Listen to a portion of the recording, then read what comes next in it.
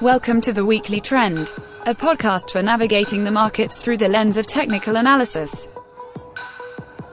The Weekly Trend podcast is provided for educational purposes only and does not constitute any professional advice. Listeners should not act upon the information or content without first seeking advice from a registered financial planner. Welcome back to the Weekly Trend podcast. Today is Friday, August 11th, 2023.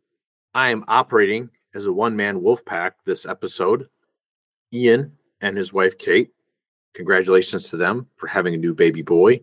And so we've had 2 weeks since we've recorded our last episode, and deservedly so, because it's a big moment to celebrate for their family. So congratulations to the McMillan family.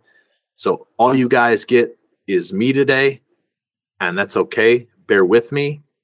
But the S&P 500, one of our main metrics, currently sitting at 4463. If you might recall from our last episode, which the title of was How Soon We Forget. So I'm wondering how soon you forgot what we talked about 2 weeks ago, which we talked about the NYA, or the New York Stock Composite, and the importance of the 16,000 level on that, which we continue to hold, even though we've pulled back, which is perfectly normal, since our last recording 2 weeks ago. So NYA, the NYSE composite, currently sitting at 16,139, so holding that very important level. But I thought I'd jump in the time machine and take you guys back to what we were talking about in the episode 2 weeks ago, How Soon We Forget. Take a listen. This is from 2 weeks ago, talking about important levels, the importance of consolidations and pullbacks. Take a listen. But as long as the NYA, going back to our original point of anchor, is above 16,000, the thesis is stocks are higher. Well, and we just talked about, right? Like, we're coming off a 10%. So we had the big run up into February. Stocks didn't go anywhere for February, March, April, May. We'll call it 4 months, all of February through all of May. And we move higher. And you go through another 2, 3, 4 months of not going anywhere. They don't happen in a straight line. You can have great years. People love straight lines, though, Ian. Yeah, the market can absolutely end up 20% plus this year. You know, those things are going to happen in a majority of the time, outside of, like, you know, we go back to a 2013 where you're just kind of cruising all year. We talk a lot here about 2017. That had a few periods where stocks didn't go anywhere for 2, 3, 4 months. And yet it looks great when you look at the data. You're like, wow, you know, up, whatever it was. It was pretty sure it was a 20% plus year. 23, maybe something around there. 2013 was a bigger one. Like, wasn't 2013 like 30 plus 30? I don't have the data in front of me, but it was 2013. You had a market environment where we're in an uptrend, and you have stocks move, let's call it 30%. Yeah. I'm not going to get into decimals. But during that, you had an 8% correction.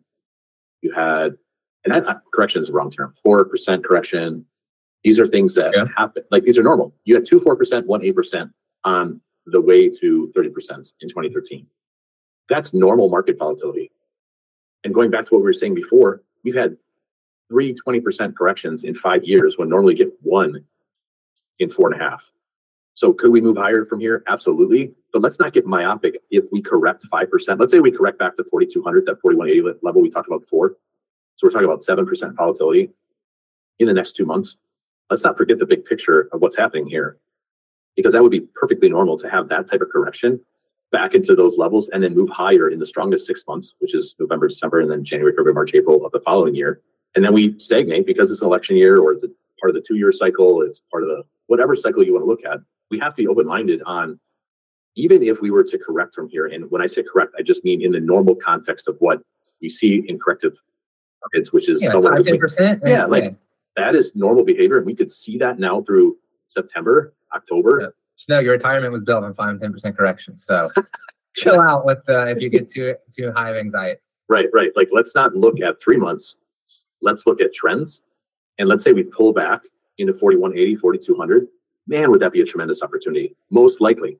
Below that, not so much.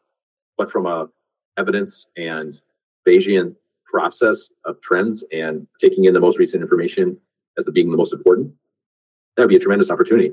But I don't even know if we get that. So that's Ian and I discussing normal behavior for markets, corrective markets that take place within uptrends. And we now know we have an uptrend on our hands. We have talked about the importance of the 4180 level. We're above that. And since our last episode, the S&P 500's corrected about 2.5%. The NYA, the New York Composite, has pulled back into 16,000, but perfectly normal behavior as far as and that's about 2%. The NASDAQ 100, maybe you follow that. That's one of your favorite instruments since that time frame, has pulled back as well. That quantity is about 4%. So your leader coming out of October of last year, which we now know is an important bottom, has been tech, represented by, you could name XLK, you could say QQQ, name your instrument. It's been led by growth in tech. What we're seeing now, however, is this rotation. Yes, we have corrective market.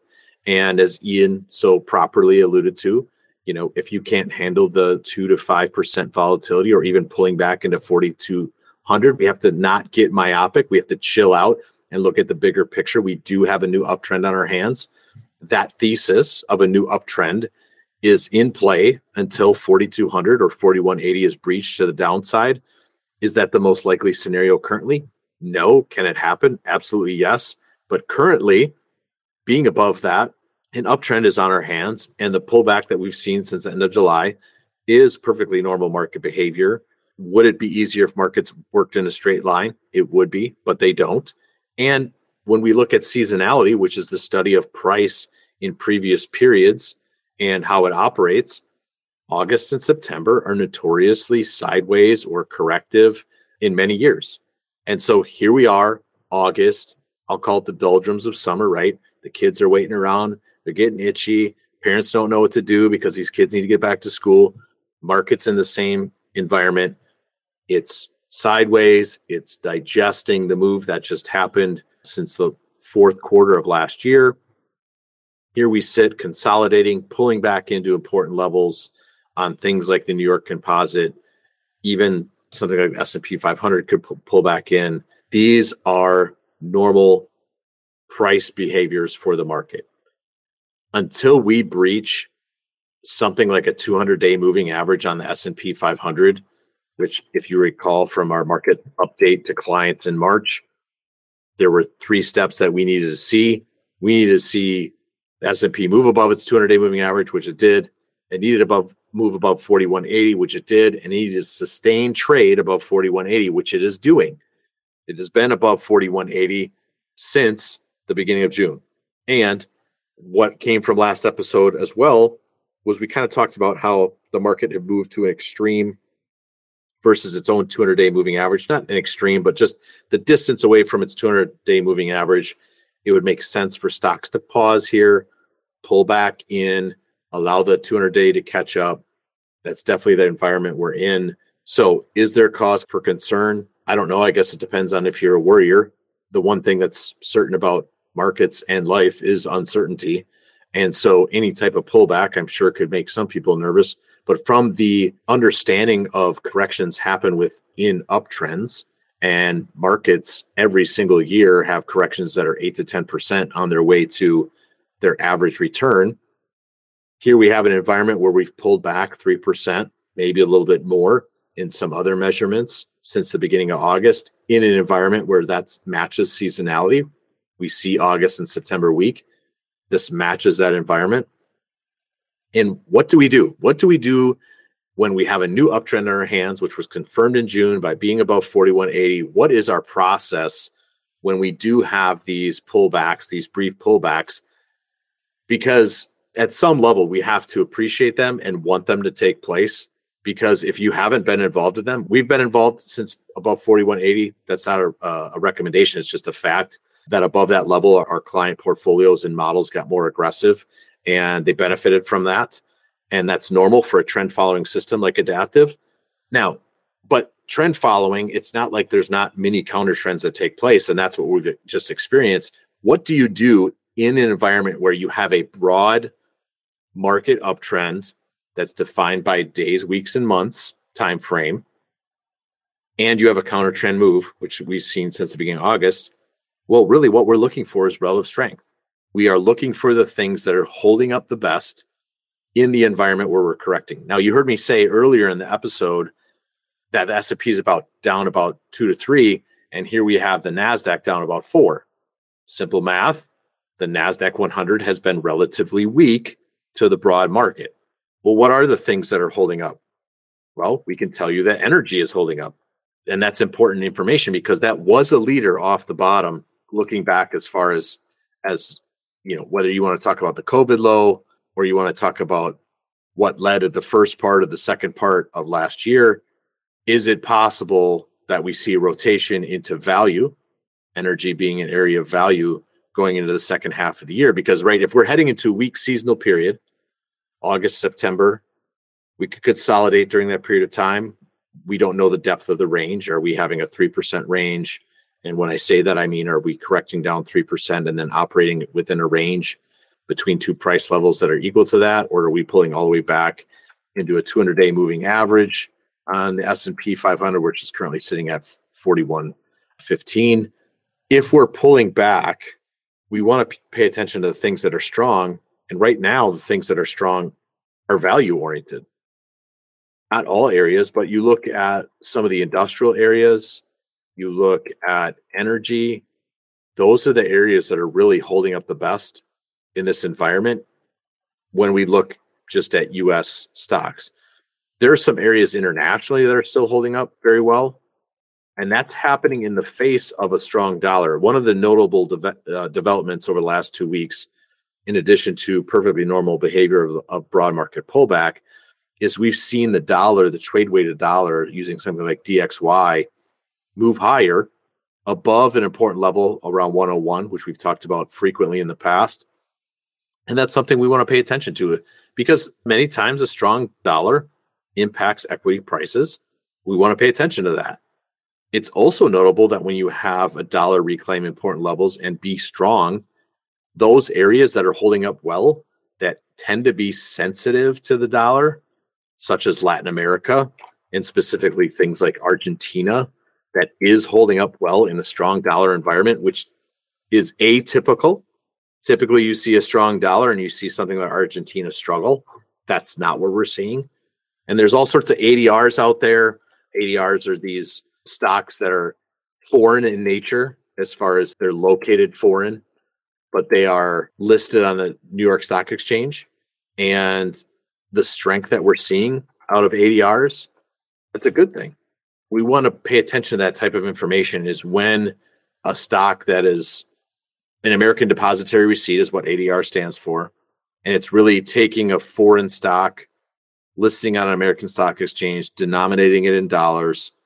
That's what ADR means. When we see those type of stocks doing well on the stock exchange, that's also information that foreign stocks are maybe not as weak as we would like to think, but it's not, you can't necessarily paint a broad brush when we talk internationally. You know, you take something like VEU, which is the Vanguard All World X, excludes the US stocks, has been weak the last 2 weeks, and it's broken important levels. We talked about the NYA and the 16,000 level. Well, VEU has broken the 50, 54, 55 level. We want to pay attention to that. At the same time, you have areas like Greece holding up well, or you have places like Japan holding up very well, Argentina holding up well. And these are foreign areas that we want to pay attention to, in addition to energy, in addition to also noting that where is the weakness? So I've kind of highlighted some of the areas that have strength. Where is the weakness? Well, tech. I kind of already alluded to that. I think an important development today is when we look at semiconductors overall, that's an area that has you open-minded to, okay, maybe this corrective period that we're in could be deeper than we think or have some ramifications based on what's going on with treasuries and rates. So, for example, semiconductors, using something like SMH, an ETF representing semiconductors, broke above important levels at the end of July and has since broken back below. So on SMH, that would be the 155 level. Is a false breakout in play? That's TBD. That's to be determined. We will find that out with due time, but it is notable that when we look at semiconductors on a relative basis, again, going back to what are we looking for in weak markets, semiconductors have been weak in this environment. So as strong as energy stocks have been during this weak environment, and I'm describing the weak environment as being from the end of July through now, so a brief period of time, only 2 weeks. But what's going on? What is happening in that 2 week period? Well, during that 2 week period, semiconductors are weak, energy is strong. Those are two really good representatives of value versus being energy versus growth, which is semiconductors. And when you look at that relationship, you look at something like energy versus semiconductors. Okay, that's strong, it's up. Do we see rotation in the rest of the year back into value? Because value had led. Value had been an area that had led basically since when you look at the correction that began in the broad indices in January of 22, it is energy that led during that period of time. Being the relative leader and value, those are the things that had the leadership. At the beginning of 2023, we saw that rotation back into growth, back into tech. That rotation may be over. The rotation into tech, the things like the NASDAQ 100, XLK, SMH, semiconductors, internet, the growth-oriented tech areas might be on pause while we're watching value areas get rotated back into for the remainder of the year, one of those areas being energy. So that's to be determined, but that is the evidence that's at hand. We do have a pullback in U.S. equities taking place since the beginning of the month. Perfectly normal. We don't like to just base investment decisions based on 2 weeks of information. Uptrends can take long periods of time. And so we don't want to get overly exhaustive and looking at things just on a 2 week period. So the other important development this week is the breakdown in treasuries using something like TLT, which actually started last week. I should clarify, the big development between the last episode and this one is the breakdown on treasuries. As you recall, lower bonds, higher rates. So we've seen rates move higher in the last 2 weeks. I don't think we get to be surprised. Higher rates, weakness for growth and tech. If a new move in higher rates is upon us, so if you use something like a TYX, which is a 30-year treasury bond yield, we could be looking at rates near 5% on something like that in the coming future. That's a bit higher from here, but that would be the resumption of a trend that's been in place since the COVID lows in rates. We continue to see rates move higher. Could that be a struggle bus for growth in tech? Absolutely. What's one way we could look at that or confirm that thesis? I think it's as simple as looking at semiconductors versus S&P, that relative strength profile, SMH versus SPX or SPY. And you can see the range that had been in place in that for the last few weeks, almost a month, break down. And so now we have confirmation that there might be some struggle here for tech going forward. While there's still some opportunity in value, and as long as NYA is above 16,000, that's important information. There are some spots internationally that are important to note and pay attention to, especially in an environment where we're seeing dollar strength holding above 101. And as long as we continue to see the dollar hold above that level, that could be a headwind for most stocks, with the exception of the ones I just highlighted before with energy, some areas of international, some materials. I mean, it is notable the relationship between commodities and equities as well. Do we start to see some commodity strength? That's going to be really hard to see until we see the dollar weaken. But we've definitely seen treasuries break down using something like TLT, break an important range that you could put at 99, 100 on something like TLT. That is important information that we want to pay attention. All happening, again, in that seasonal picture of weakness, which we typically see in August and September. What we see going forward is to be determined. It's also notable that one of the most important stocks in the world, Apple, broke in the last 2 weeks back towards its breakout level. So back in June, it broke above the 179, 180 level.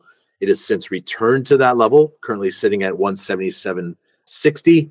Does that hold? that will be important information going forward as to what we would see from a broad market. And that just has to go with how our indices made up.